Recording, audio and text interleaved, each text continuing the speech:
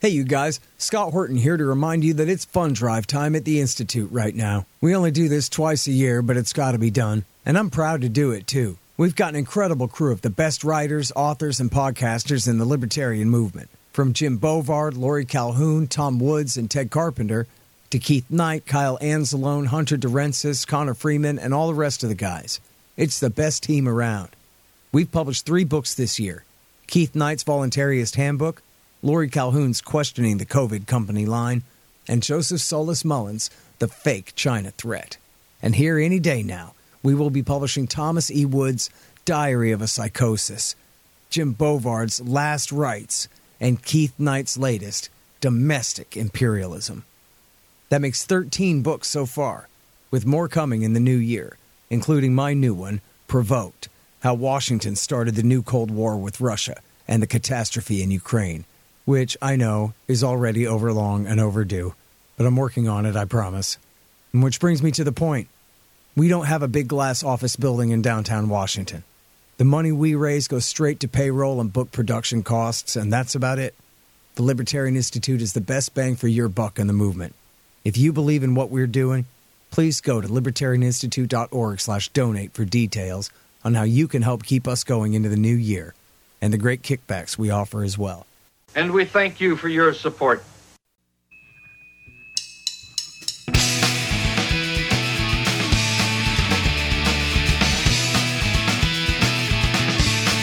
All right, y'all, welcome to the Scott Horton Show. I'm the director of the Libertarian Institute, editorial director of antiwar.com, author of the book Fool's Errand, Time to End the War in Afghanistan, and the brand new Enough Already, Time to End the War on Terrorism. And I've recorded more than 5,500 interviews since 2003, almost all on foreign policy, and all available for you at scotthorton.org.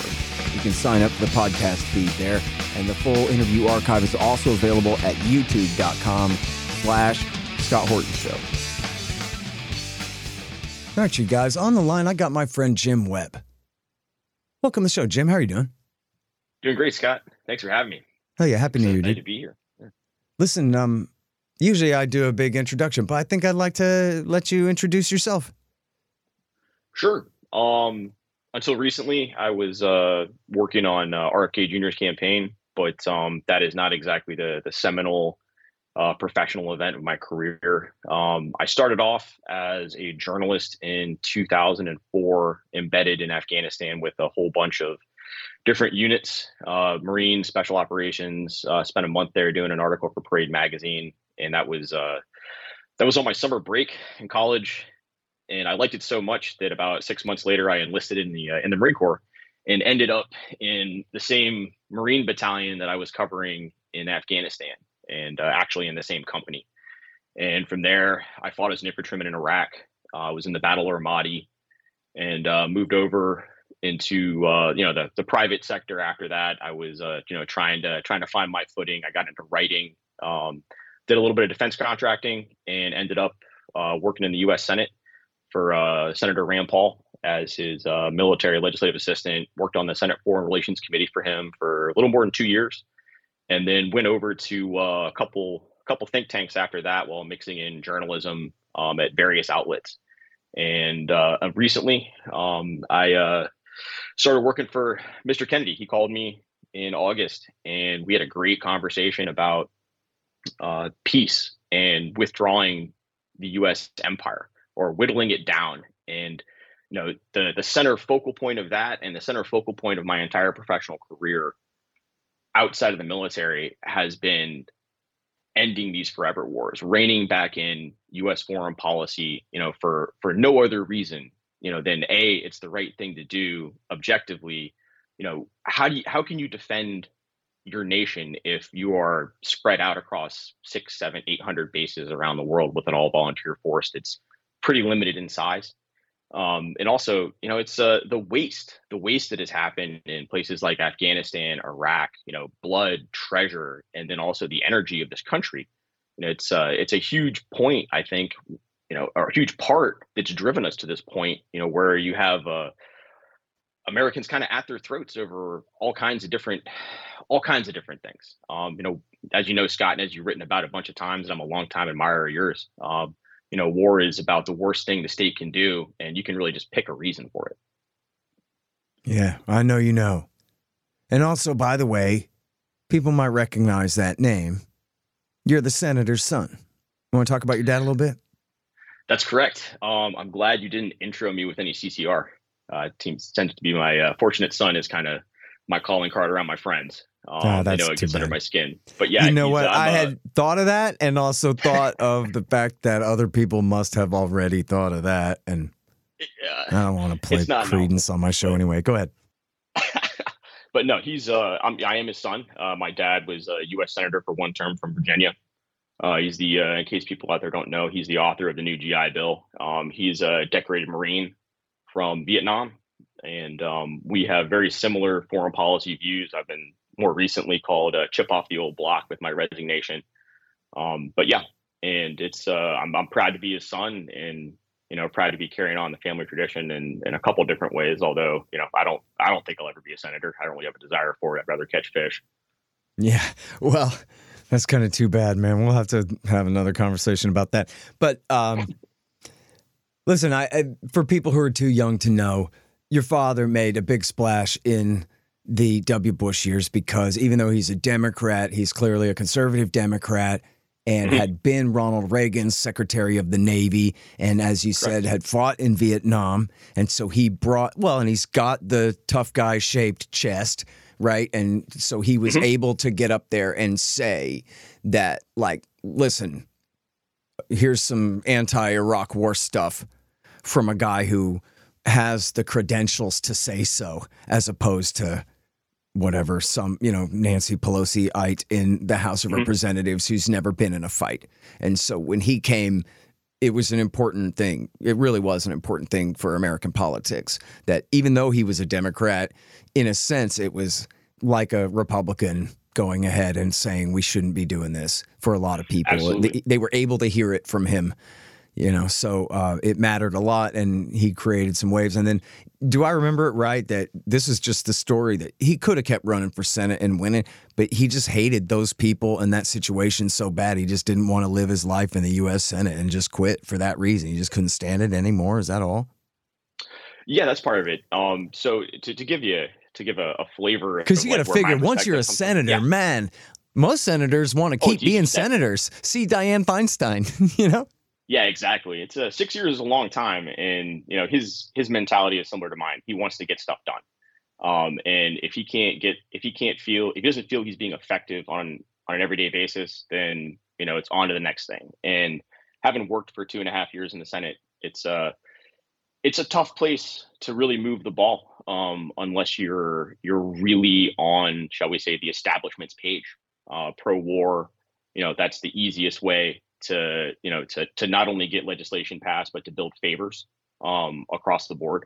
And to give you like a little additional flavor of like the perspective that he raised me with, he opposed the Gulf War, was one of the few people who opposed the Gulf War in September of 2001, or maybe it was October of 2001. He wrote a piece for the Wall Street Journal identifying Iraq as the target for invasion, and he was against it. And it was actually the only piece that the Wall Street Journal has ever rejected.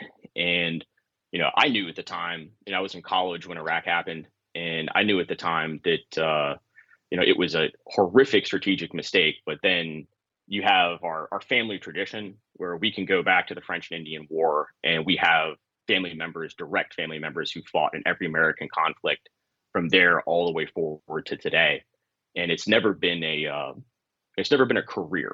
It's the kind of the citizen soldier model, where people step forward, they serve because they feel it's the right thing to do, and then go back to right thing to do on behalf of the country, and then go back to their lives. And he got to a point, looking at the Senate, his mandate for running. I was deployed actually to Iraq for most of his campaign.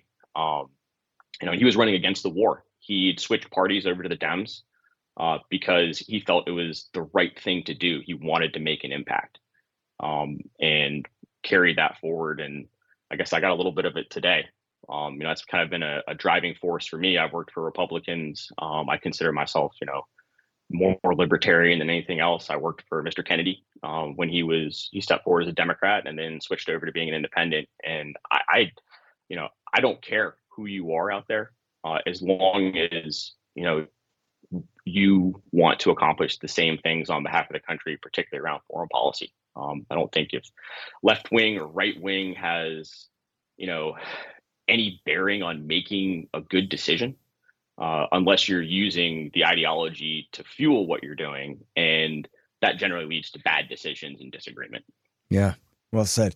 And going back real quick to your old dad on Iraq War I, I got 2 quotes from you, thank you very much, that people can read from his book that I quoted in Enough Already. One of them, again, absolutely authoritative source, explicitly declaring that H.W. Bush refused to negotiate in good faith with Saddam Hussein once he was on the path to war. And then the other quote, I can paraphrase more closely, was that the people who had supported the people who had opposed the Vietnam War were looking for a war to fight. And the people who had supported Vietnam were looking for a war to win. And so this was kind of almost like the North and the South teaming up to go kill off all the Indians after the Civil War. This is how we're going to make up again, is do another thing and carry that out that way. So, it does go to show, I think it is important, stuff like that, because it shows the absolute childish mentality of the people in charge here. Oh, absolutely. They're just... Absolutely. And I think there's a pretty good argument that that coming together of the anti-war left, which then became the neoconservative movement. Yeah. So it was a pretty bad tactical decision for somebody up there.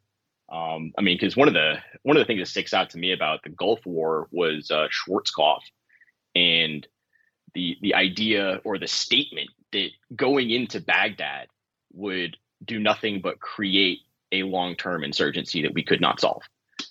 So that was deliberately avoided, regardless of all the other pieces of the war. That's the big piece that stands out to me, because these same people who were largely in place decided to, take that to the nth degree about 10 years later. And, they changed the framing a little bit from this is going to be a quagmire and, a long-term insurgency that's going to be sparked off, to telling everybody they're going to be welcomed with flowers when they got there. Yeah. Which is a pretty broad logical leap. All right, enough burying the lead. Tell us, Jim. Oh, yeah. You quit the Kennedy campaign. Why?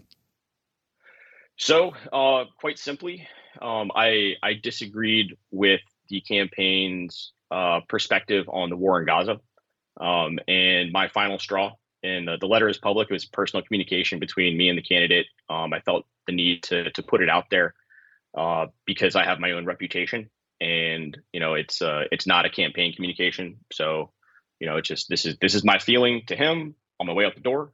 But the situation in Gaza, with the way that the IDF is conducting this conflict, as a military man, is completely unacceptable. And I'm not here to armchair quarterback, any kind of individual decisions. But you look at the number of munitions, the types of munitions, the displaced civilians, and this is not an operation that the Department of Defense here would sanction. It is something way beyond the pale. And really the final red line for me was when Mr. Kennedy unfortunately went on breaking points and drew a moral equivalency between the conduct of the IDF and the U.S. military in Iraq by saying that we had engaged in collective punishment in Iraq for 10 years. And that is simply just not true. First of all, collective punishment is a policy. You have to deliberately engage in efforts to deliberately punish the civilian population, as military units. And there's a lot of ways you can do that, primarily by depriving them of housing, or just wanton violence, indiscriminate firing. You just don't care. The inverse was my experience in Iraq. I fought in the Battle of Ramadi in 2006, 2007. It was some of the most intense urban combat of that war outside of Fallujah. And I think, back of the napkin math here, I've been trying to figure this out for, a couple of weeks. Like, how many airstrikes did my entire battalion call in while we were there? And talking to a lot of my friends, the best number we can come up with is about a half dozen. That doesn't mean we weren't calling, we weren't requesting indirect fire support or air support, or the types of things that could really bail us out when we were under fire. But they were denied always for civilian considerations. And that's the kind of extent that is, the extent of the restrictions on the guys on the ground that was apparent from Iraq all the way through Afghanistan. But we're going to talk about specifically about Iraq here, like where we had, we couldn't even use particular types of small arms munitions. They were off limits because they might go through buildings. And it's this is not me complaining. It definitely made things more stressful. It caused our unit and other units to take casualties on behalf of the civilians. It's quite the opposite of collective punishment. But when you look at how you need to operate in these environments, it's counterinsurgency 101, is you have to find a way to separate the enemy from the population. And you can say that's, hey, we gotta, physically separate them. But the biggest point is letting the people know that they are not the enemy. There are people amongst them who are, and it is on you, like, if you want to get something done, to ensure that you are not causing them undue harm, because which, by the way, look, I mean, the point being, beside the fact that that's ridiculous and never works anyway, just as it didn't work in Iraq or Afghanistan, at least it means that you're trying to limit the civilian casualties here. You're not going in and just leveling the place. But so let me ask you a little bit about some of the worst examples, though, and I already know the answer, but what about Fallujah in March and in November of 2004? And what about Mosul and Raqqa in 2017 and, 16, 17? Because those air wars, we had special operations on the ground with laser pointers, and we had massive bombing campaigns that are at least, and, Afghanistan, there was a hell of an air war. It's much more pinprick, but a lot less fighting on the ground and a lot more just killing people from the air, especially during the Trump years. So, there's no cities to level in the way that they're doing to Gaza City and, right now, exactly. But, and I don't know if you saw, but the Washington Post had a big write-up of this last week doing the comparison. But can you talk a little bit about that? Because those would be the most excessive times of air power under Bush, Obama, and Trump. Right. Well, so I wasn't in Fallujah, but what I can tell you, about the way that the Marine Corps and the Army eventually cleared that city was, it was, you can maybe try to draw, some sort of moral equivalency between the two. The first point is that, the city of Fallujah was cordoned off. That will look familiar to some people, but, we dropped leaflets and issued warnings for, I believe, weeks and weeks and weeks before anything happened. And also the city itself was a little bit, it had already tilted very hard over towards the insurgency. It was very difficult for U.S. troops to enter it. And what were our efforts perfect there? No, but a tremendous amount was done on the front end to reduce encountering civilians on the way through. Additionally, I'd be interested to see the stat on this, but it would shock me. It would absolutely shock me if you totaled up all the air that was used in the Battle of Fallujah in 2004. If it came anywhere close to what the IDF has used since October 7th. And I would argue with it absolutely does not. It doesn't. You're right. And look, even Raqqa and Mosul at the end of Iraq War III as well fall far short of what's happening here. And the Washington Post has a detailed analysis of, all of this that they ran. I'm sorry. Let me see here, Jim. I have the tab, the Washington Post here. Here it is. Israel has waged one of this century's most destructive wars in Gaza. That's what it's called. And The date on it is December the 23rd. For anyone who wants to look at that. And even if you get stuck behind the paywall, everybody, you just go to archive.is and you can get past any paywall in the world. The Post, the Times, the Journal, or anything else, even the Financial Times, the Economist, or all of those. It works great. You got to know your enemy. But they actually did a decent job on this and showed all the bomb craters and this, that, and the other thing. And this just completely blows America's air war, even against Mosul and Raqqa, completely out of the water. And those people did have somewhere to go, unlike the poor people of the Gaza Strip. And the rules of engagement here, we know from this article in 972 magazine and then the follow-up in The Guardian that the rules of engagement are to hit power targets, meaning civilians. And they say they know good and well when they hit a house that has children in it, they did that on purpose. They knew there was a kid in there and they decided they didn't care. And they did it anyway. Every time that happens, they know exactly what's going on there. This is like, an 8-year-old with an ant pile and a magnifying glass. They got total surveillance over the place, total control over the place. They know every house, every address where everyone lives. They talk about, this is like if Hamas somehow had guided rockets. They were able to follow each IDF soldier when he went home for the weekend and then kill him and his family in their home back in Tel Aviv or wherever, would be what they're doing. And killing them all, and explicitly saying, yes, we're killing journalists and their families. Yes, we're killing doctors. Yes, we're blowing up universities. Yes, we're blowing up and destroying hospitals because we want to make the place completely unlivable and force the people out. I don't remember that being Barack Obama's policy in Fallujah. Sorry, not to cut the guy any slack because pardon me, I meant to say Mosul. Not to cut the guy any slack because it was brutal as hell, and Trump finished it for him. But it is not the same as this. And when I read your resignation note there, which people can find that on my Twitter account. I guess I'll republish it at the Institute on the blog or something.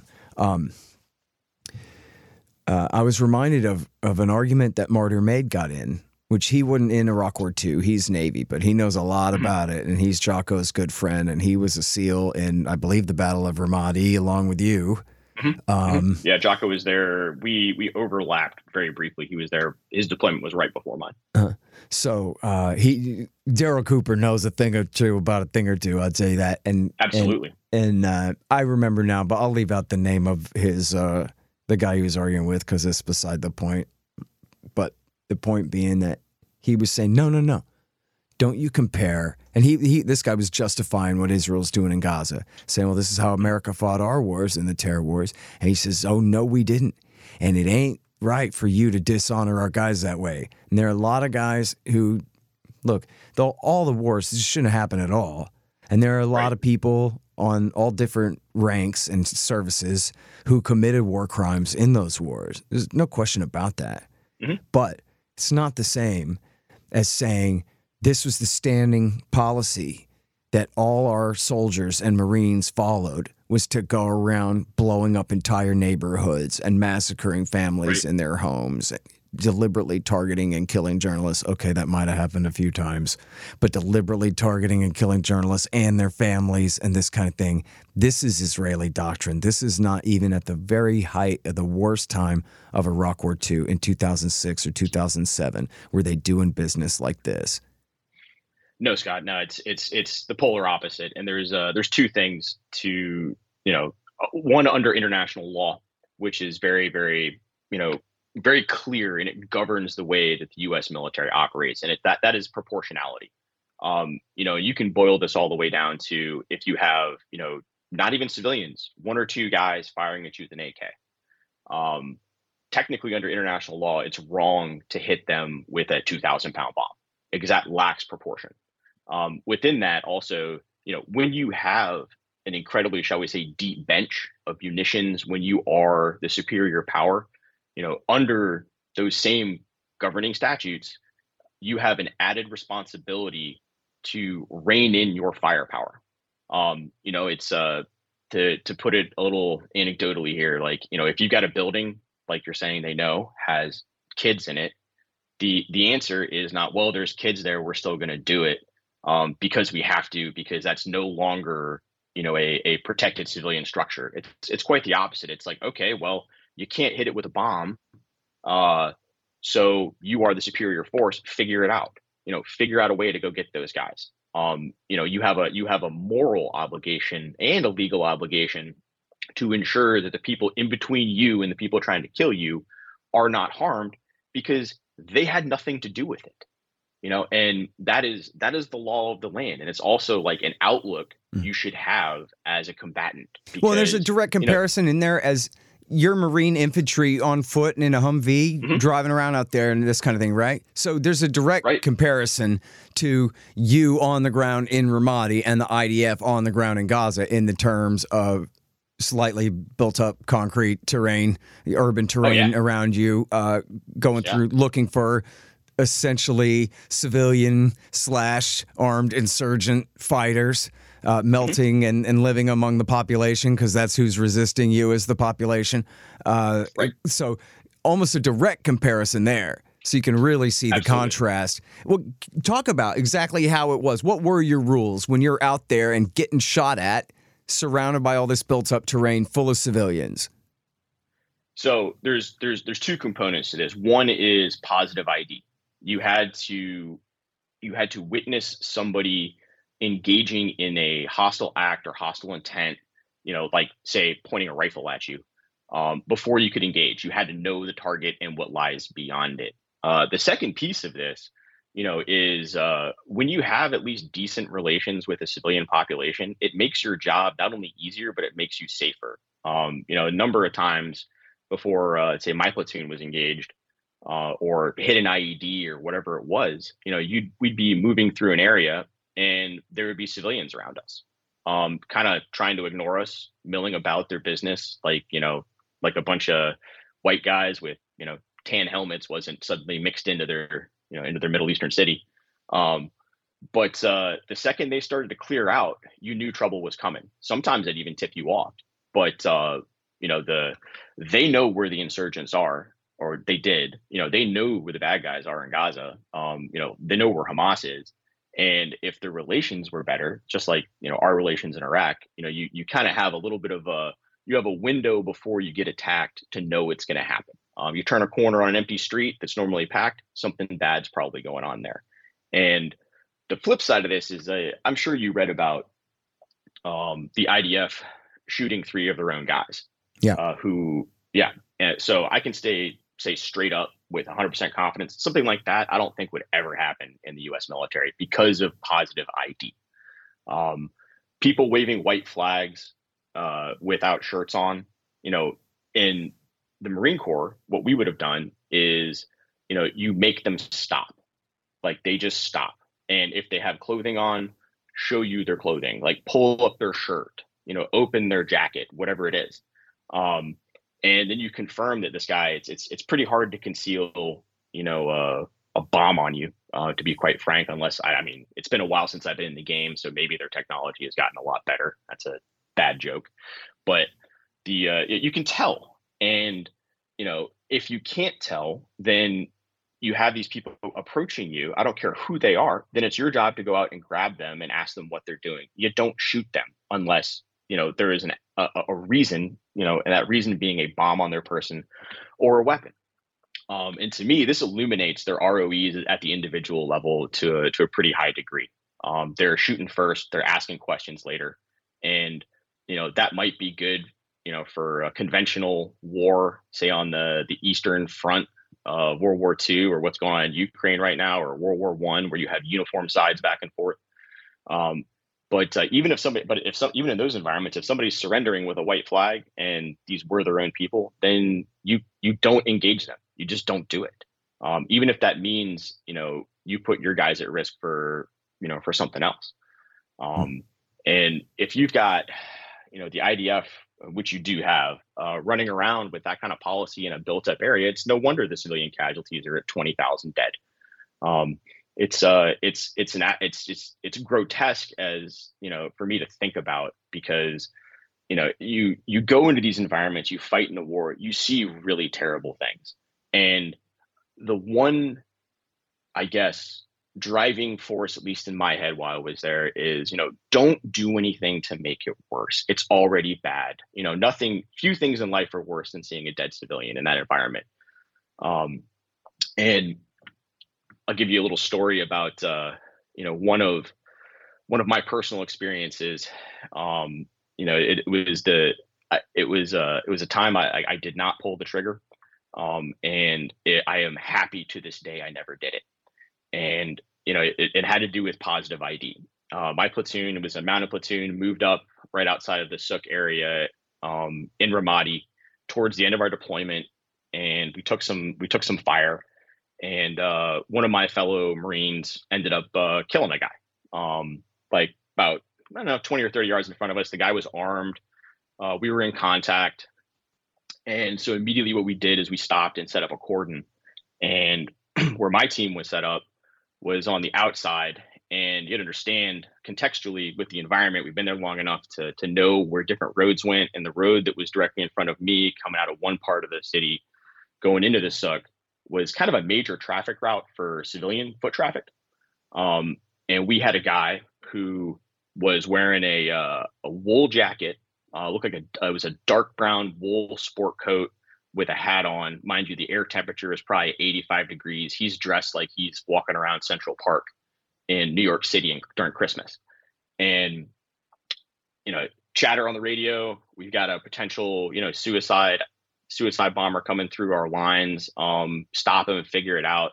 I stepped out and started yelling at him in Arabic to stop, or I was going to shoot him, show me his hands, et cetera, et cetera. And he just glared at me and kept walking. And I looked through my ACOG at him, looked through my optic, and real quickly saw that this guy had one arm and a look on his face of absolute pure hate, and was probably at the time in his mid 40s or 50s. And, took like 2 or 3 steps right at me and then just pivoted and went directly into the Suk, and I let him go. And part of the calculus was all of a sudden, like, I see this guy coming at me, and it's, he reminds me of, maybe this guy was in the Republican Guard in 1990. Maybe he was maybe he was an Iraqi, military officer during our initial invasion, and we took his arm already, and I could have, under the rules of engagement, it would have been iffy, could have shot him. But at the same time, the fact that I let him go, is one of those things that to this day, it makes you feel better about the experience. And it's something you don't have to carry, because I don't know one person who's, been party to civilian casualties overseas that doesn't think about that, at least intermittently, if not constantly, for the rest of their life. So what the IDF is doing in Gaza at a minimum is going to haunt the individuals for a very long time, and that's before you get to the legality of it and start addressing just the disgusting nature of the larger policy. Yeah. Hey, you guys, did you know that I don't just write books, I publish them? Well, the Institute does, and I'm the director, so yeah. 13 of them now, including my 4. We published 5 more in 2023. Lori Calhoun and Tom Wood's books about the COVID regime, Joe Solis Mullen on the fake China threat, Jim Bovard's latest, Last Rites, and our managing editor Keith Knight's Domestic Imperialism. And we've got more great titles coming in 2024. Check them out at libertarianinstitute.org/books and help support our anti-government efforts at libertarianinstitute.org/donate. And thank you. Hey, y'all, Scott here. Let me tell you about Roberts & Roberts Brokerage, Inc. Who knew? Artificial bank credit expansion leads to price inflation and terribly distorted markets. If you've got any savings left at all, you need to protect them. You need to put some, at least, into precious metals. Well, Roberts & Roberts can set you up with the best deals on silver, gold, platinum, and palladium, and they've been doing this since 1977. Hey, if you just need some sound advice about sound money, they're there for you, too. Call Tim Fry and the guys at 800-874-9760. That's 800-874-9760, or check them out at rrbi.co. That's rrbi.co. You'll be glad you did.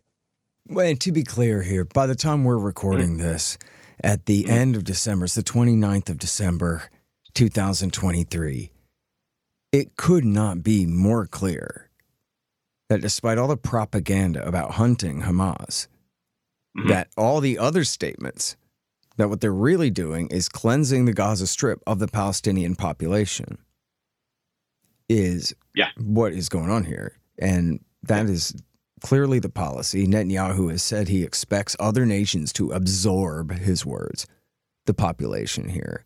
And they have been, the people of Palestine have been referred to over and over and over again by prominent officials, clearly representing, and including former ones too, but very close to the government, and including a government intelligence report that was leaked and the rest, where they have said, one, they're cleansing the people, but in fact, really that's two. One, they're not people. They're all terrorists. They're all animals. They're all Nazis. They're all enemies. And we're going to treat them not like Fallujah or Mosul or Raqqa. We're going to do them like Dresden and Hamburg and Tokyo.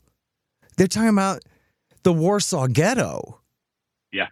As though it's the Third Reich, which everybody knows. Have you ever read Kurt Vonnegut? Dresden is one of the most horrific sins that the American government ever committed.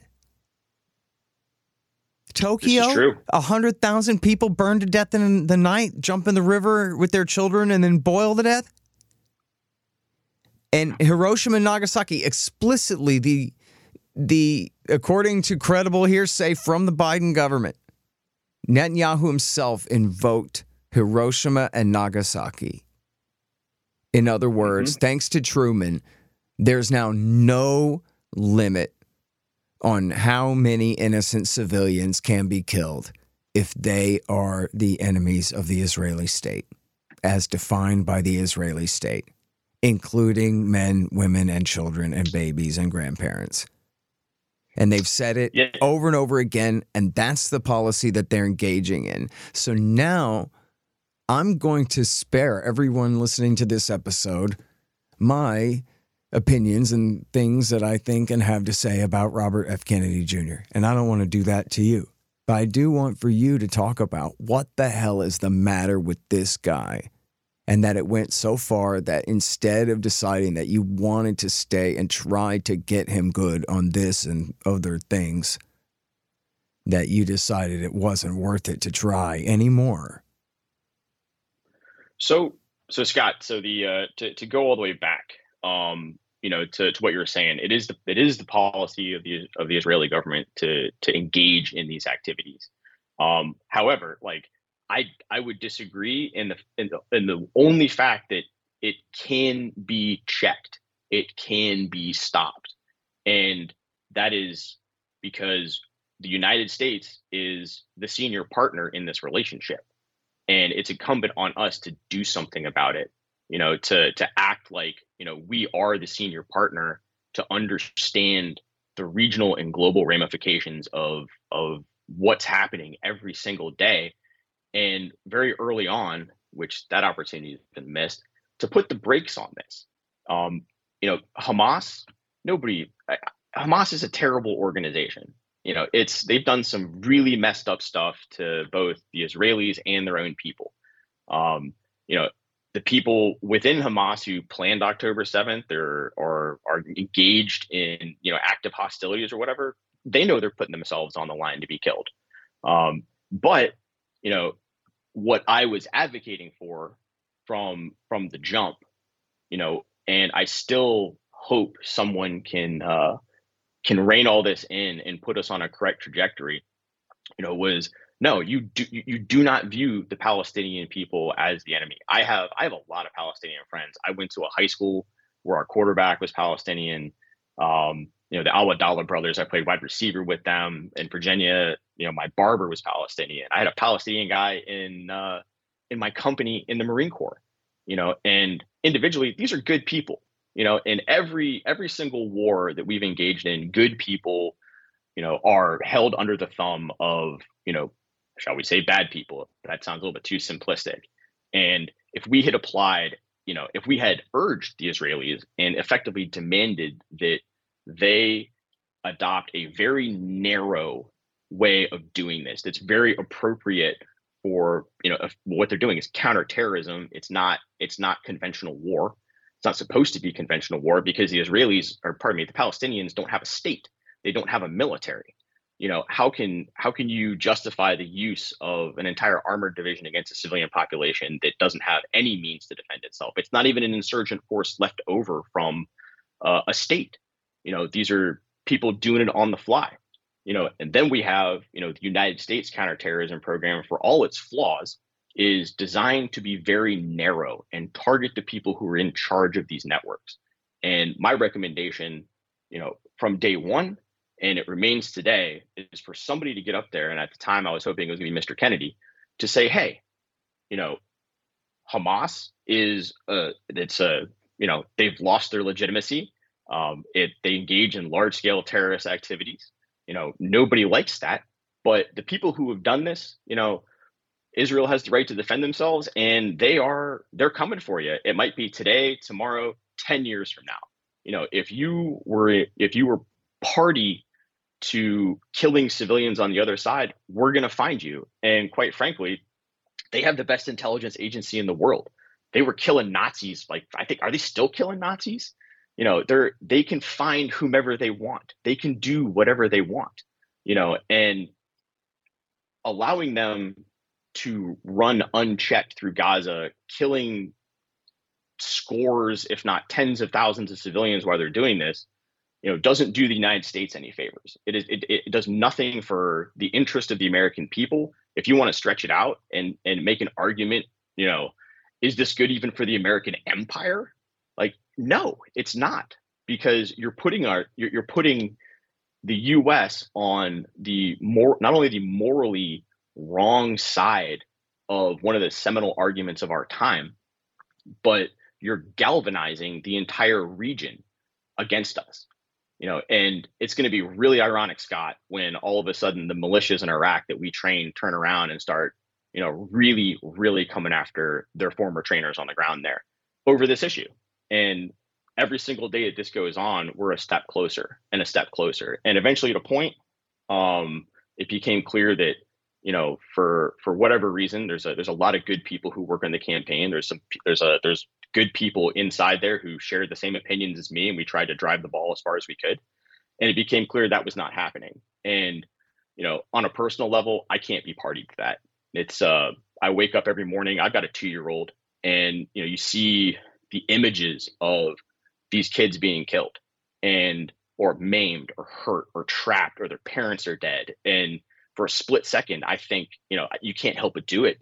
It's like, that's my daughter in that video. Is she thinking about me, or is this me watching her? I can't, it's a highly emotional subject.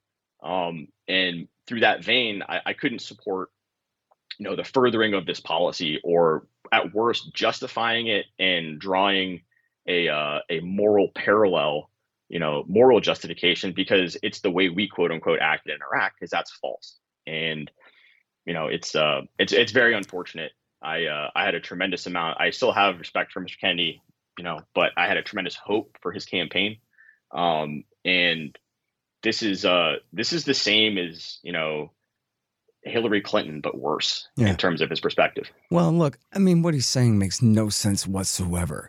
Why are you picking on Israel? I didn't hear you saying anything when America was bombing Iraq. He said that to Crystal Ball, but as representative of the progressive left. But the progressive left was against the Iraq war the entire time. Not the New Republic liberals in D.C. and whatever, but out in the country. And by the way, the House of Representatives under Pelosi voted against the war. No, that's not right. Nancy Pelosi and the Democratic majority, the majority of Democrats under Nancy Pelosi voted against the war, but the Republicans controlled the House. So that's why it passed. But so maybe it was safe for them to oppose it, but still they did. Whereas the Senate Democrats went and all cheered for it, led by Joe Biden, of course. Yep. But anyways, the thing is, for him to say that whatever America did in Iraq on the worst days of Iraq War II or Iraq War III something that is universally condemned by the entire right as well now, as something we should have never done, as somehow being the justification for what Israel is doing when they're going 100 times as far.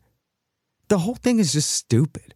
You know, sorry, I'm only going to pick on him a little bit. I'll leave the rest out. But it started with, he's got all this great stuff about Ukraine to say. Sounds like he read something I wrote or something that somebody wrote that had read what I wrote or something. I don't know. Someone who's paying attention to the same things I was paying attention to very closely. But then it became real clear all of a sudden, didn't it? They're like, oh, I get it. The way he mixes up quotes and stuff, that he's really a dilettante and he really doesn't know this stuff. At first, it sounded like he knows this stuff. But then he was like, George Kennan said that you better not bring Ukraine into NATO. I was like, no. Dude, you got all your talking points confused like John McCain, only on the other side. But yeah. And then, well, anyway, I'll stop right there because I got too much. But I think maybe that's just the core of it all, that the guy's too lazy to know enough to be really good on anything. Well, I'm trying to cut him some slack, actually. You know, when I wrote him that memo trying to explain the situation in Israel-Palestine to him before this happened, back last spring, my presumption was he doesn't understand what's going on there at all. He's looking at it like, oh, my dad stood with Israel when they fought the 1967 war against 3 nation states at the same time. But this ain't that. This is something else entirely. This is like Israel represents 3 nation states ganging up on the tiny little Gaza Strip, for example. If you want to use the same kind of analogy, you got to flip the script around of who's, attacking, well, or at least who's surrounding who. We all know what really happened with the start of the 1967 war. But anyway, for sake of his argument, that this isn't that, man. This is apartheid. This is occupation. This is picking on the Indians who already lost, living on their reservation. And you can't talk about they have the right to have aspirations someday of something. They're human beings with rights or they ain't. And what the hell are we doing here? And then he didn't respond to that at all. And then it turns out that he either already did know the situation or he didn't even read that thing or didn't care to want to learn anything about it. I know he turned down the opportunity to talk to Max Blumenthal about it. And then there was the debate with Crystal Ball, the interview with Crystal Ball there. But I don't know. It seems like he made a decision sort of like no matter what, like your little brother is in a fist fight. Like no matter what, you're on his side or what. Like he's just that bound to it where it doesn't matter what fact you can come up with, how many pictures of people's hands sticking out from under the rubble that you can show him. It's just, he just isn't going to ever care. Yeah, it's I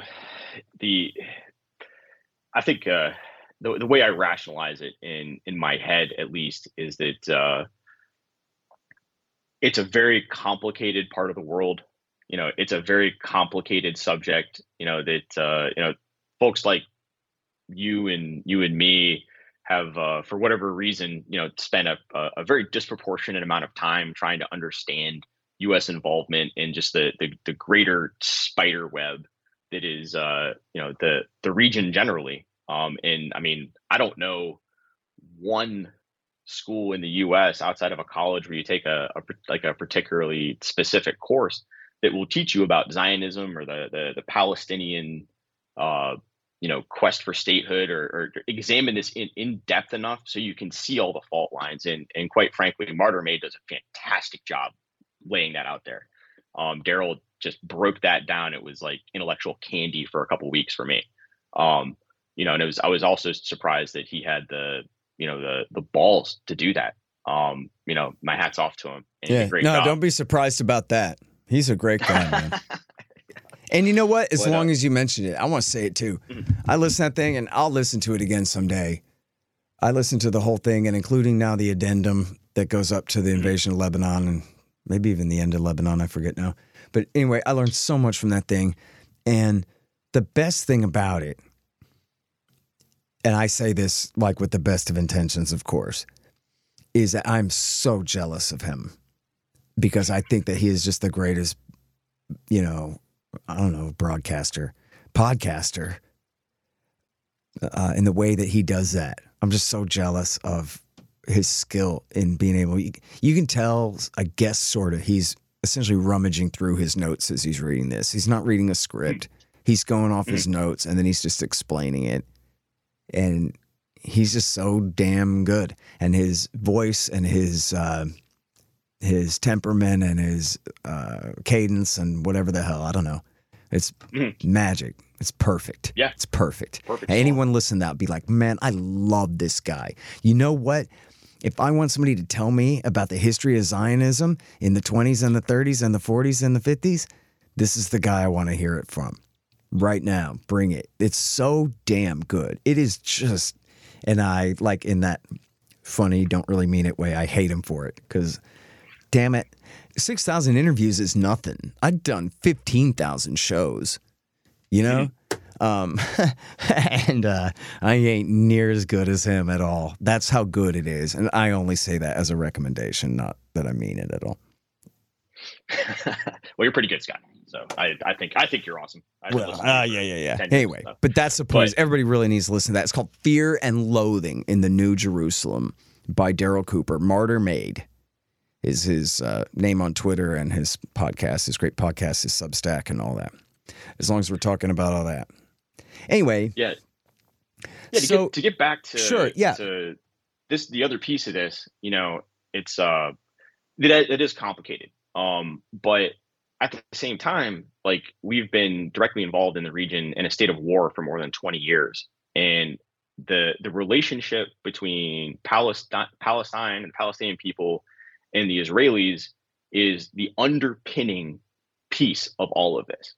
You know, and it doesn't mean that you support Hamas if you accept that, or, you know, you're anti-Semitic or whatever. You know, it's that without that situation resolved, you know, Israel is going to be a garrison state in perpetuity, perpetually, forever. And as long as they're a garrison state, guess who's the guarantor? It's us. You know, and as long as we're guaranteeing their security, and they're a garrison state having, you know, forced to essentially survive based off of military operations, it's going to raise tensions. You know, it's going to make sure that we have a large military presence in the region, which we've kind of accepted at this point. You know, I remember when we were leaving Iraq, what was it, 13 years ago? Like, you know, we're still there. You know, and it doesn't do anything to further anything for the United States itself.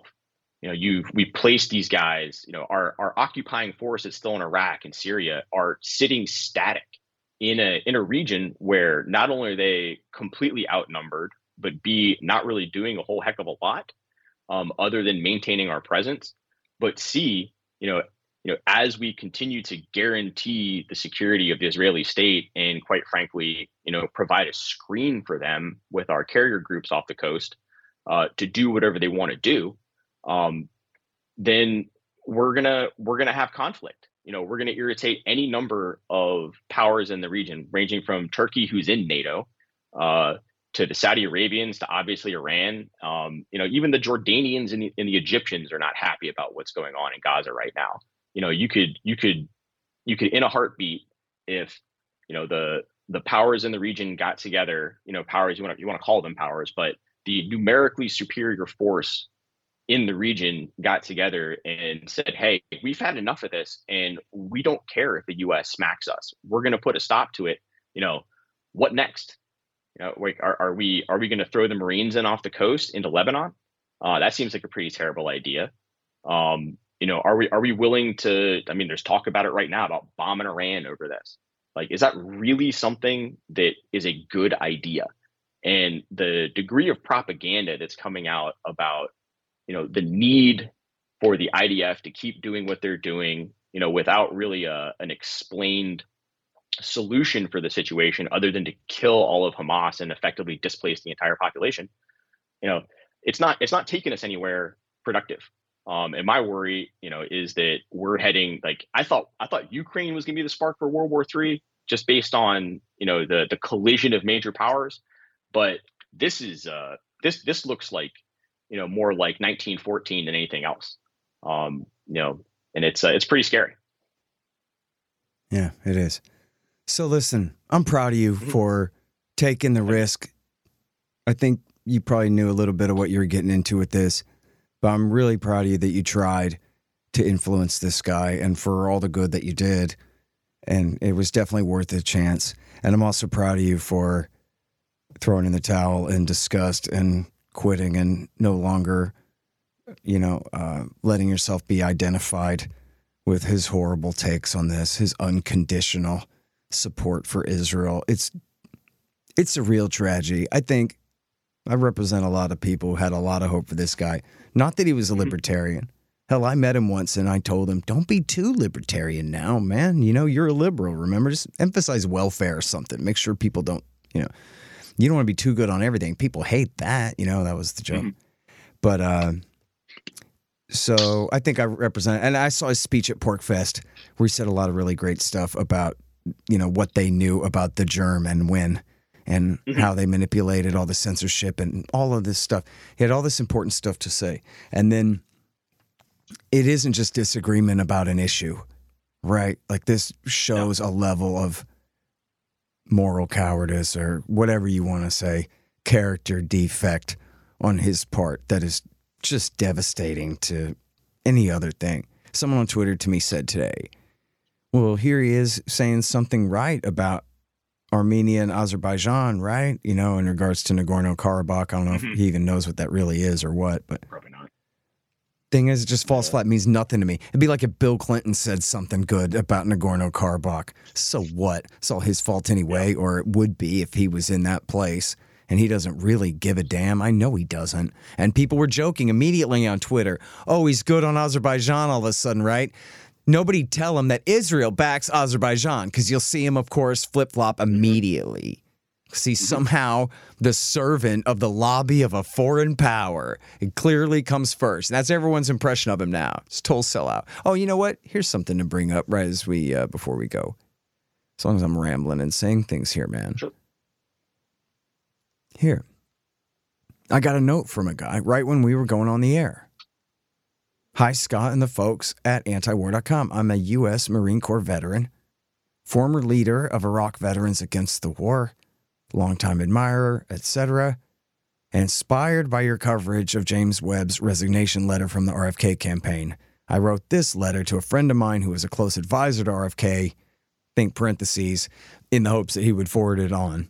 And it's another note along the lines of your same note that he's now asking me to republish as an open letter, which I'll have to read it a little more carefully. I scanned it real quick before we went on the air. So I'll have to see, but I think I probably will run it. And he's essentially agreeing with you that, like, man, you shouldn't be misconstruing the way America fought the Iraq War and overall excess death rates with people directly killed by Americans in combat. These are different questions, this kind of thing. And he also says in the same way that, well, he is right to say our nation's blindly uncritical support of Israel represents a commitment to a forever war that undermines your credibility in the eyes of many who, maybe not voters, this is not the issue most people vote for you on, but it is the issue on which the hyper-politically aware young people and media influencers who animate the volunteer base and who will influence the voters you need will make their judgments on how to allocate their passions and resources. It's a very polite way of just explaining that, and he says elsewhere, it's a little redundant because he said earlier, too, that, yes, here, Jim is an avatar of your volunteer champions. So never mind the mass of the voters, who's going to actually get the work done for you? And there are so many people who would be your guys who are never going to show up for day one. You already drove them away, and you're blowing it. But you know what? Isn't this the problem with the Democrats right now, Jim? Is they got voters and then they got donors. And so whose side are you on? Pretty much. Yep. You know, and I think he's totally correct. You know, this is an issue that I've been working for a long time. And I'm at this interesting point where, I work very heavily in foreign and defense policy, but, my heart and my head, for lack of a better term, is kind of tied into veterans. because these are my peers. I've handled a VA portfolio for a senator, and at the same time, like the everyday, like my everyday peer group is still the guys I served in or served with, and no matter how pro Bush or pro war they were back in 2004, 2005, 2006. All you got to do is give somebody a little dose of combat, and it changes their entire perspective. And this was the draw to Kennedy, is he seemed to understand this. He was out there on an anti-war platform to rein in the empire, and for on a personal level, for the guys that I know who have served in these wars, like you serve for 6, 7, 8 years, you're gone for 4. If you're lucky, it's really tough. You end up sacrificing a ton of your personal life, your physical health, your mental health.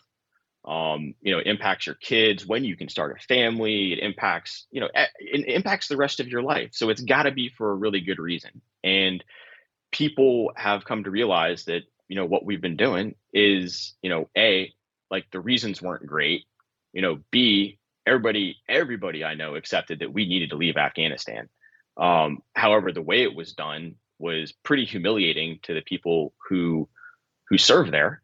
It left people feeling pretty bad about the whole experience. And it's so that you're driving them, they're naturally gravitating towards someone who will change this, who won't let those kinds of things happen again. And most importantly, who will, if the U.S. needs to use force, it's going to be done specifically in the interest of the American people, because of the cost that the individuals, going to implement that policy are going to incur along the way.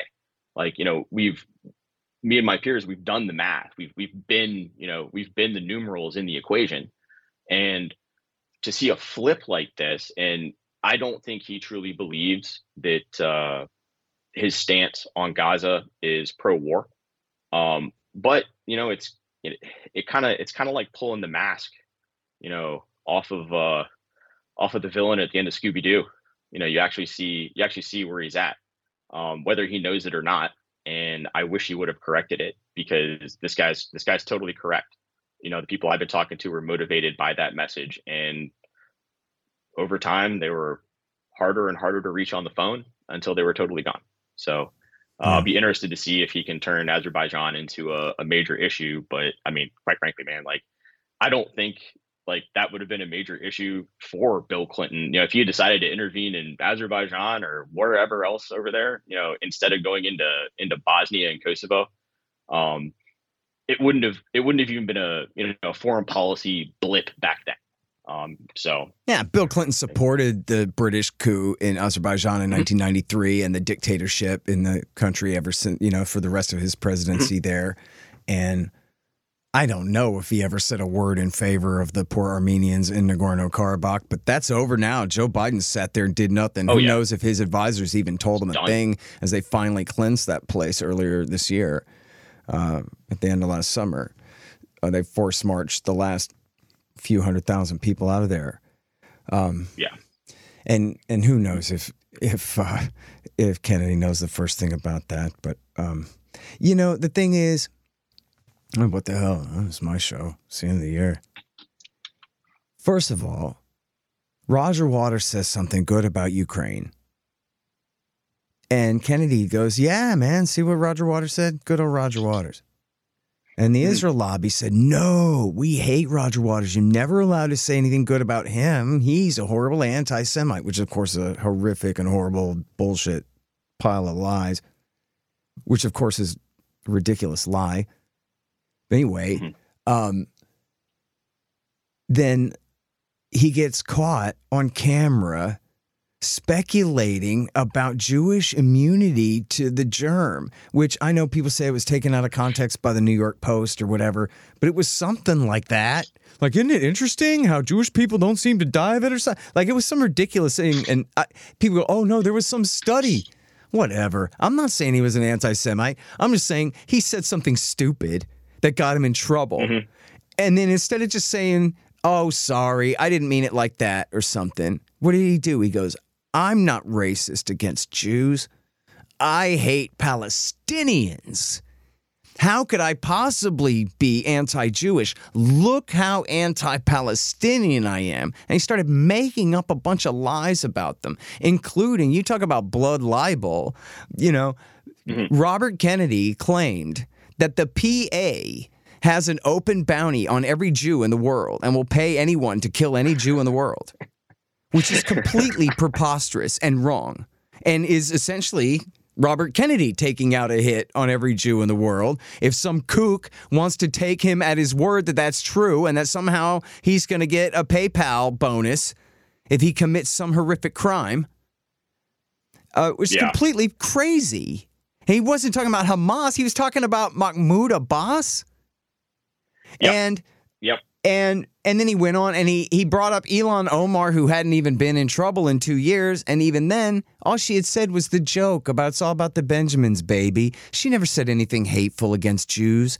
And I don't know much about her other than she's a leftist. I disagree with her on virtually everything. And I don't really pay attention to the House that much, honestly. But I know she didn't say anything hateful about Jews. All she made was a joke, a double entendre about Netanyahu and Franklin on the $100 bill. Like AIPAC raises $250 million a year to spend on American politics for no reason. Got that? And you're not allowed to say that there's a reason behind it, even when they say there's a reason behind it. But anyway, he brought her up. Yep. And which is some weird thing, man. Like Winston Smith at the end of 1984. I'm repeating myself from Dave Smith's show, but what the hell? It's a good analogy. It's what I thought of. It is. It's Winston Smith when they put the rat cage on his face. And he goes, no, do it to Julia, not to me. It's like, how is the richest, whitest bread guy, like, not to be too leftist about it, but come on. We're talking about a Kennedy here. American royalty goes, no, that black immigrant woman 2 years ago made a joke. Get her, not me. Throw her under the bus, not me. Throw the Palestinians under the bus. So you can't call me an anti-Semite. What kind of crap is that? That's not even just he's got a really bad policy. That shows him to be some kind of ridiculous coward. Yeah, and to be clear, none of that came from me. And quite frankly, I wish I knew where this stuff came from. And it's at the risk of making me sound more disconnected, but it's how many times did you meet with him? I've met him in person, talked on the phone. So it's I know you can't say too much, like beyond your contract and whatever, but you're essentially giving him kind of foreign policy briefings on all kinds of things, right? Yep. And so it's one of my jobs. Look, everybody listening to this who's ever had a boss knows sometimes your bosses make sense and you can communicate with them, and sometimes they just, man, you just can't talk to a guy. Would you put him in one or the other or in between those categories? He's just impossible to get through to on anything, or just on this? I would say just on this. It's I found him personally. He's personally very affable, very polite. Someone that very easy to have a conversation with. Seems like a good guy, and part of me. I agree with that. I met him, and that's how I felt about him too. He seemed like a decent guy.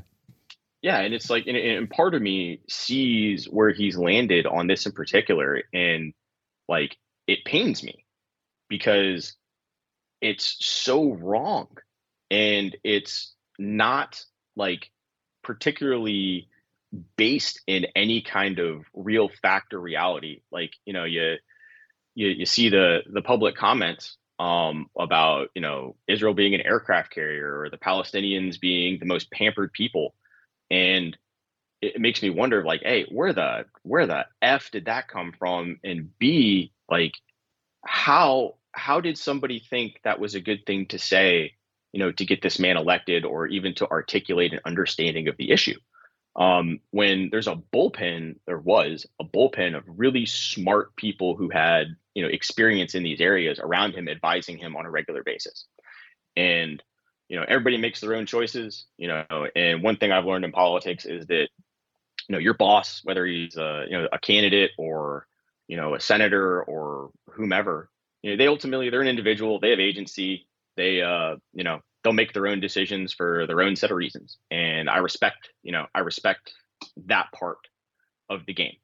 But, you can't be so incredibly wrong on something like this, and expect people to be, I guess, to maintain their loyalty, and because it's like, if you look at my track record, it's all, it's ending the forever wars. It's working with Rand Paul. It's working at the Quincy Institute. And it goes one way, and the last thing I would want is to be viewed as somebody who's for all of this, and to have my credibility tied up in somebody's perspective, which not only do I disagree with, but is historically inaccurate in several different areas, whether it's the U.S. military in Iraq, whether it's what's going on the ground in Gaza. The presentation of the war in Gaza through his eyes and largely in the media is completely false, and it's driven by a particular narrative being laid out by the IDF, which is super eaten up. I don't know if you watch BBC, Scott, but I've got this cool little feature on my YouTube TV where I can watch all 4 channels at the same time if I want to. This BBC commentator last week, I think it was like Tough Talk or something like that, brought on the Israeli spokesman, the Israeli IDF, I think it was the IDF spokesman, for 30 minutes and just beat the crap out of him on the air.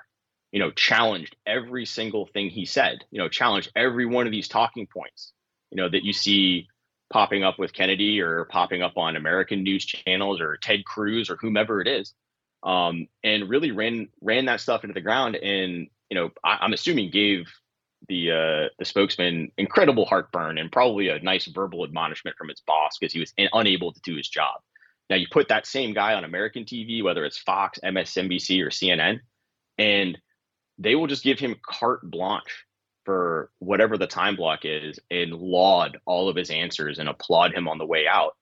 And it's just, I think that's probably a big reason why we're here where we're now, but it's pretty disheartening, and I wish there were more people out there who had the balls to get out there and, approach this issue the way you do, to be quite frank, to challenge the narrative, to put the facts on the table, because if we don't start doing that, in any number of areas, and, the conflict in Gaza right now is just it's a major highlight of, how dishonest our discourse is across the board.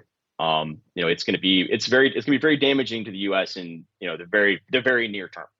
And we could go down a rabbit hole about the BRICS and OPEC plus and all, and the geopolitical realignment that's happening while we're, focused on, a bullshit presentation of the IDF's invasion and subjugation of Gaza.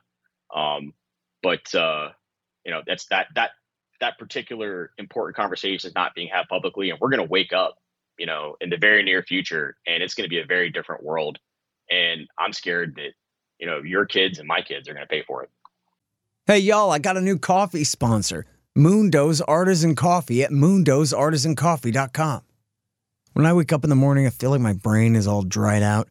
I need to pour a hot mug of rich, tasty coffee all over it to get it back working again, like 10W30 for the noggin. Though not necessary, it helps if the coffee tastes good. Well, Moondo's Artisan Coffee does taste good. They get the best beans from all around the world, and they don't burn them. Support the show and support your brain at moondosartisancoffee.com. Just click the link in the right margin at scotthorton.org. Hey guys, I had some wasps in my house, so I shot them to death with my trusty Bug Assault 3.0 model with the improved salt reservoir and bar safety. I don't have a deal with them, but the show does earn a kickback every time you get a Bug Assault or anything else you buy from Amazon.com by way of the link in the right-hand margin on the front page at scotthorton.org. So keep that in mind. And don't worry about the mess. Your wife will clean it up. Well, folks, sad to say, they lied us into war. All of them. World War I, World War II, Korea, Vietnam, Iraq War I, Serbia, Afghanistan, Iraq War II, Libya, Syria, Yemen. All of them. But now you can get the ebook, All the War Lies by me, for free. Just sign up for the email list at the bottom of the page at scotthorton.org or go to scotthorton.org/subscribe. Get all the war lies by me for free, and then you'll never have to believe them again. Yeah. Well, I'm not much of a religious guy or a Buddhist either or anything like that, but I don't think there's really anything magic to karma other than if you kind of put it in mystical terms or whatever. But it just means that, pick a lot of fights, you're going to get in some is just another way of saying it, and people can make it, there's this great Jefferson quote where he's talking about, oh, you know what? I hate this quote. I love it and I hate it. He's talking about the guilt of those who would try to restrict slavery because it's causing disunion. Son of a bitch.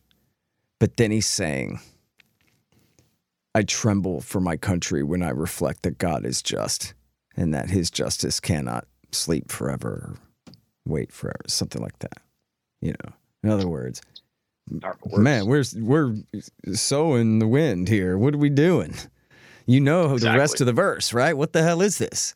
And Ron Paul is my modern prophet, libertarian, idealist, and moralist, and writer, and thinker, and economist, and also a congressman for a minute there too. I think presidential candidate. Just a touch. There was a little bit of politician in him there, but the greatest American hero who ever taught liberty to people. And he said, look, if we think the royal we, speaking on behalf of the government, quite unfairly to himself, but when he was a member of Congress, if we think that we can do this, we can just go around the world bombing people like this and suffer no consequences, then we're going to do even worse things. And we do that at our own peril. I mean, at the American people's peril. We're putting them in danger. And then, of course, they just get to say, they're like, oh, no, you're in danger. We're here to help you or whatever, and get to erase all the history of how it's all their fault for putting us in danger in the first place. But, I mean, I don't know. Look at how they are. When Ron Paul, it was 16 years ago. It was almost 17 when Ron Paul won the Giuliani moment. And he didn't quite convince the whole population, but he sure did red pill, I don't know, a quarter of it or something. And it's made progress since then. They're like, remember, everybody, we were bombing Iraq for 10 years straight before 9/11 from bases in Saudi Arabia. And everyone listening went like, oh, yeah, I remember that. Bill Clinton bombed the no-fly zones all the time. What are you going to do? Pretend the 90s didn't happen? We all lived through it. He bombed them all the damn time. And so, is that was what they were mad about? Yeah.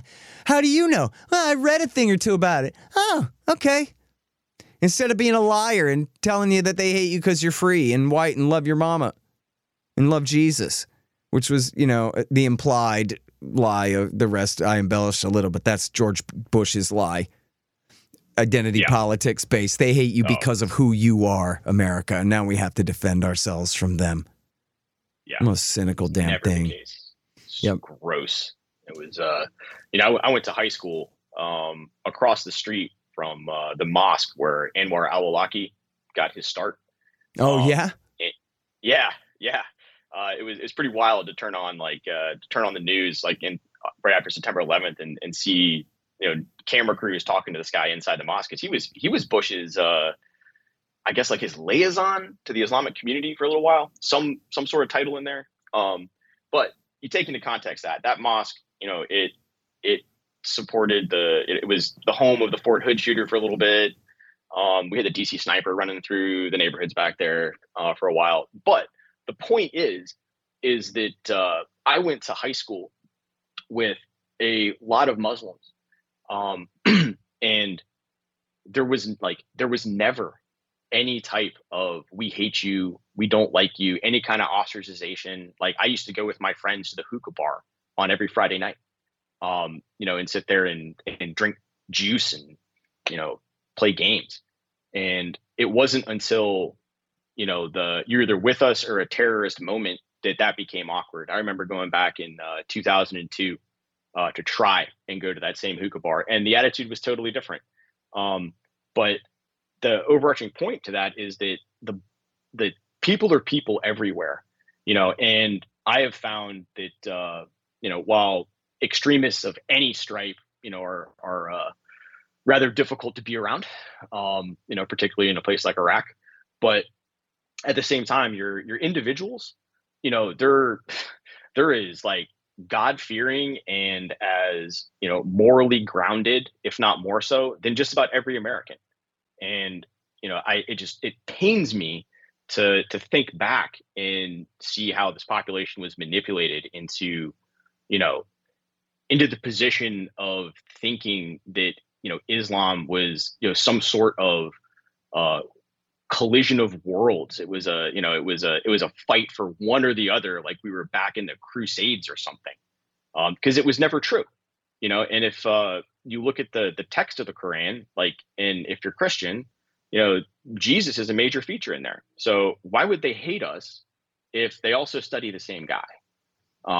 So anyways, that's just my little mini rant, historically, but it shows you where we're at. And it just shows you the power of, how somebody beating a drum over and over and over again, can direct the American people, towards an outcome they don't want. In fact, get them to mobilize against their best interests. And I would say unequivocally, it is in every American's best interest that the IDF stop killing civilians. Because it's not only are you going to have like what you're saying, right? Like you get what you deserve, karma, the any litany of biblical or regular interpersonal sayings depending on the culture, but it's a moral stain that you have to know about. The information is out there. It has to stop. Because it's just grotesque. Like I'm buckling up here because I'm getting really emotional thinking about all the scenes going through my head. But as a country, we have to right ourselves. If we're truly like this Christian nation or morally superior nation, you got to see what's going on, and killing kids is wrong. Particularly if there's like a complete absence of the need to do it. Man, all right. I'm sorry. We're already this far over time. I'm going to ask you one more thing. I Yeah, got Naftali Bennett here in the Wall Street Journal, the former and probably future Prime Minister of Israel. He says the U.S. and Israel need to take Iran on directly. Well, okay. Yeah. So you already established you know a thing or two about war. What do you know about war with Persia, Jim Webb III? Well, I know that they've been around for a really long time, and they're not going away. That's the baseline. This is a historical empire. But it's the same thing with the Russians. They're not going anywhere just because we don't like them. You have to plan for them to be a player because they've always been a player. But war directly with Iran, well, first of all, I don't think that the IDF is going to be able to do a whole heck of a lot. They seem to have their hands full with Gaza. Their experience in northern or southern Lebanon a few years ago was particularly disastrous. And there's absolutely no way that they're driving their tanks, across the desert to Iran. I feeling a couple countries might have a problem with that. But in terms of who they are as a military, like they're not a pushover. They're completely defensive oriented. They've gone the direction of the Russians and the Chinese with A2AD systems. Their job is their perspective is to prevent themselves from being bombed by the U.S. And you want to put ground troops in Iran, like it's think of Afghanistan with a conventional military on the deck. It would not be a good time, and I don't think we, quite frankly, have the military capabilities to pull it off. And what that clearly is to me, Bennett's statement is, he's trying to bait the U.S. into entering their conflict.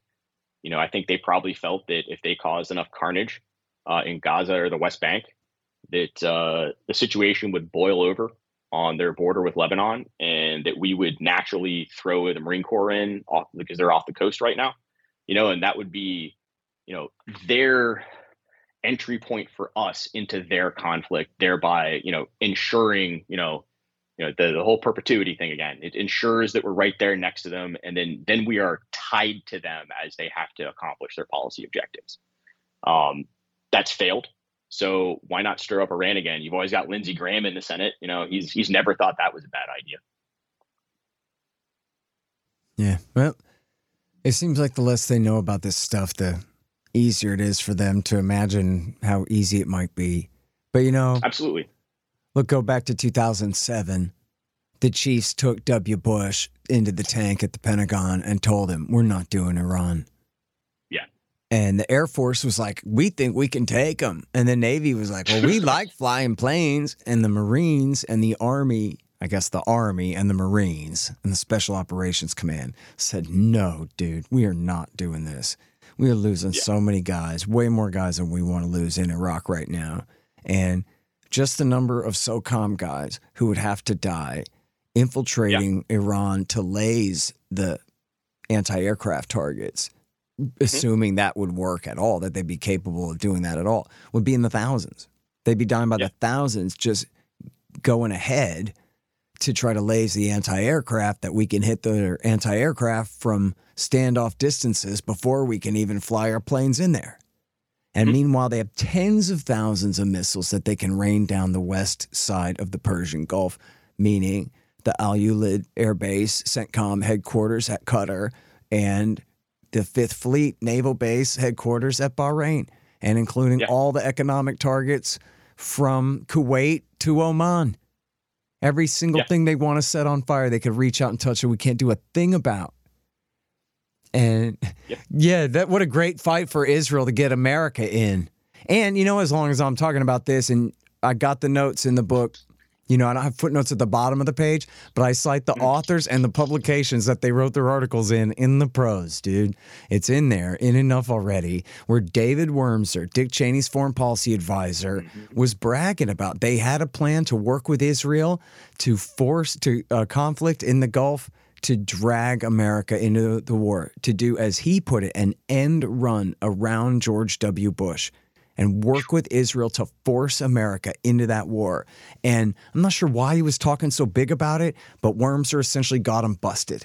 But then the New York Times confirmed the story, and so did Barton Gellman, the Washington Post reporter, in his book Angler, also confirmed the story. It originally was published by Stephen Clemens at the New America Foundation. And there's one more source, I forget. Clemens, the Post, and the Times, and I'm sorry. There's one more source that also confirmed the story as well. Maybe it was the Washington Post, separate from Gellman, who confirmed it in his book, as well as the New York Times and Stephen Clemens. So anyway, that's a possibility. That's something that they talked about. In fact, Seymour Hersh also talked about one time a plan to use, I forgot which deniable forces, to attack Americans in the Gulf as a complete false flag, to provoke the war to start. Sure. Yeah. Well, I mean, the silver lining to all that is that, I mean, these are some pretty advanced, bold plans that they're throwing out there that haven't happened, but it goes to show, you know, it's almost like when the Russians got a nuclear alert. It's almost like when the Russians got a nuclear alert and some wise lieutenant colonel decides not to panic. You know what I mean? It's like, wow, that was close. Dick Cheney and David Wormser were close to the two most important and powerful men in world history. They were like, what, 4th and 5th or something like that, you know? So for a minute there. So it could have happened. And you know, when it takes George Bush's patience and wisdom to say no way, then we're on a knife's edge. Same thing with the Georgia War of '08, where Dick Cheney urged strikes on the tunnels where the Russians were coming under the Caucasus Mountains. And Bush apparently had already arranged with Stephen Hadley that we're going to all shoot this down.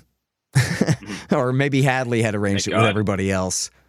And so only Vice President Cheney raised his hand and said, let's do it. And everybody else said no, and the thing didn't go anywhere. Is a sort of disputed telling of the anecdote was basically the same.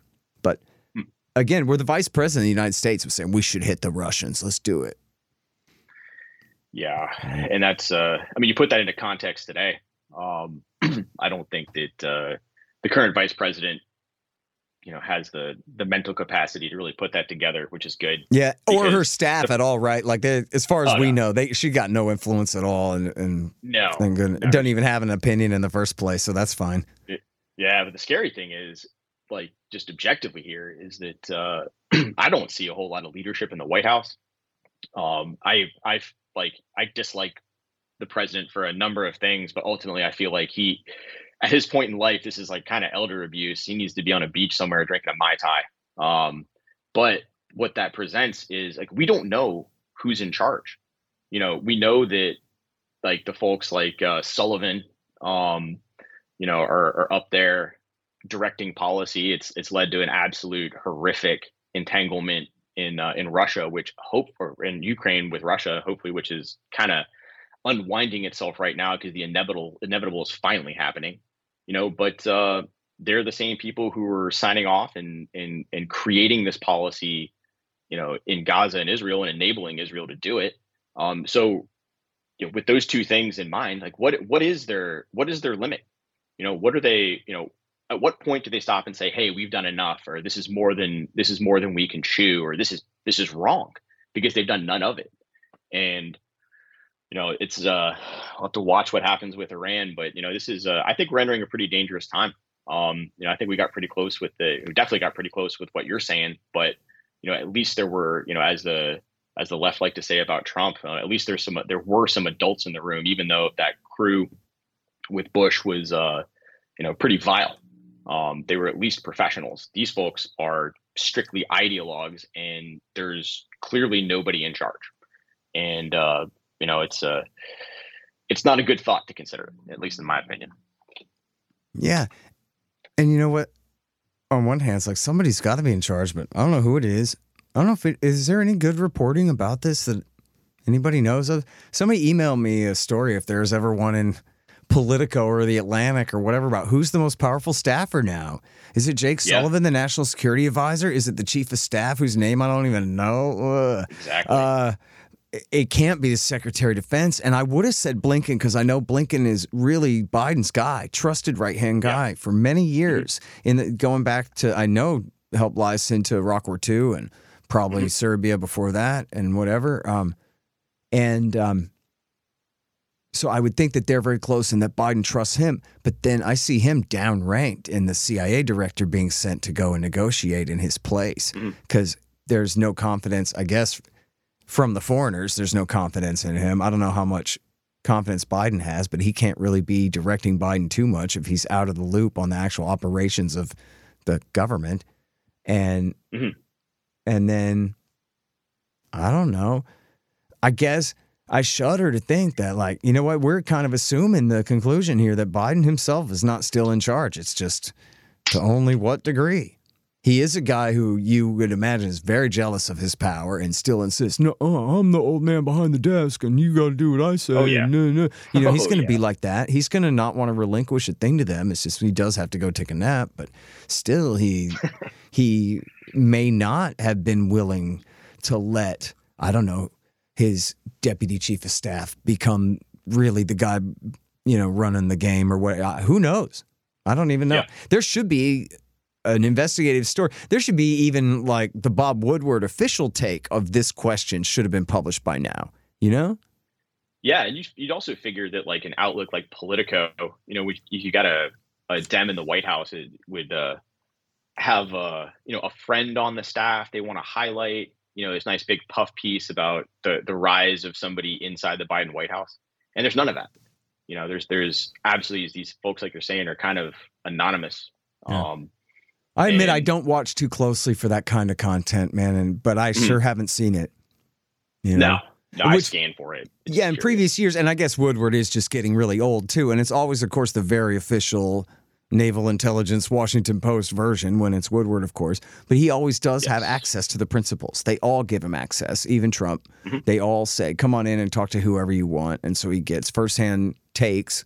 Not that they're honest, but a lot of times they're conflicting, and you can suss it out yourself. But he does get takes from them, as well edited as they may be before they hit print. But I haven't seen anything really along that line or know of anything along that line, especially that's really critical about Biden. And again, anybody listening knows, then fill me in. You got my email address. But anyway, look, I'm going to reiterate. I'm sorry I'm wasting your time now rambling. I want to thank you for coming on the show. I really admire you and the work that you're doing for peace and to educate people about what the hell is going on. I know you'll have a great future, so I don't need to wish you luck with that. And I'm proud of you for standing up to Bobby Kennedy when he's such a disappointment. But like I say, I am proud of you for taking the chance. It was the right thing to do. And I know that you gave it your very best. So congratulations on both counts. And thank you for your time again on the show. Happy New Year, buddy. Hey, not a problem. Thank you for all the kind words, Scott. You're awesome. Keep doing what you're doing. And let's talk again soon sometime. The Scott Horton Show, Anti-War Radio, can be heard on KPFK 90.7 FM in LA, APSradio.com, antiwar.com, scotthorton.org, and libertarianinstitute.org.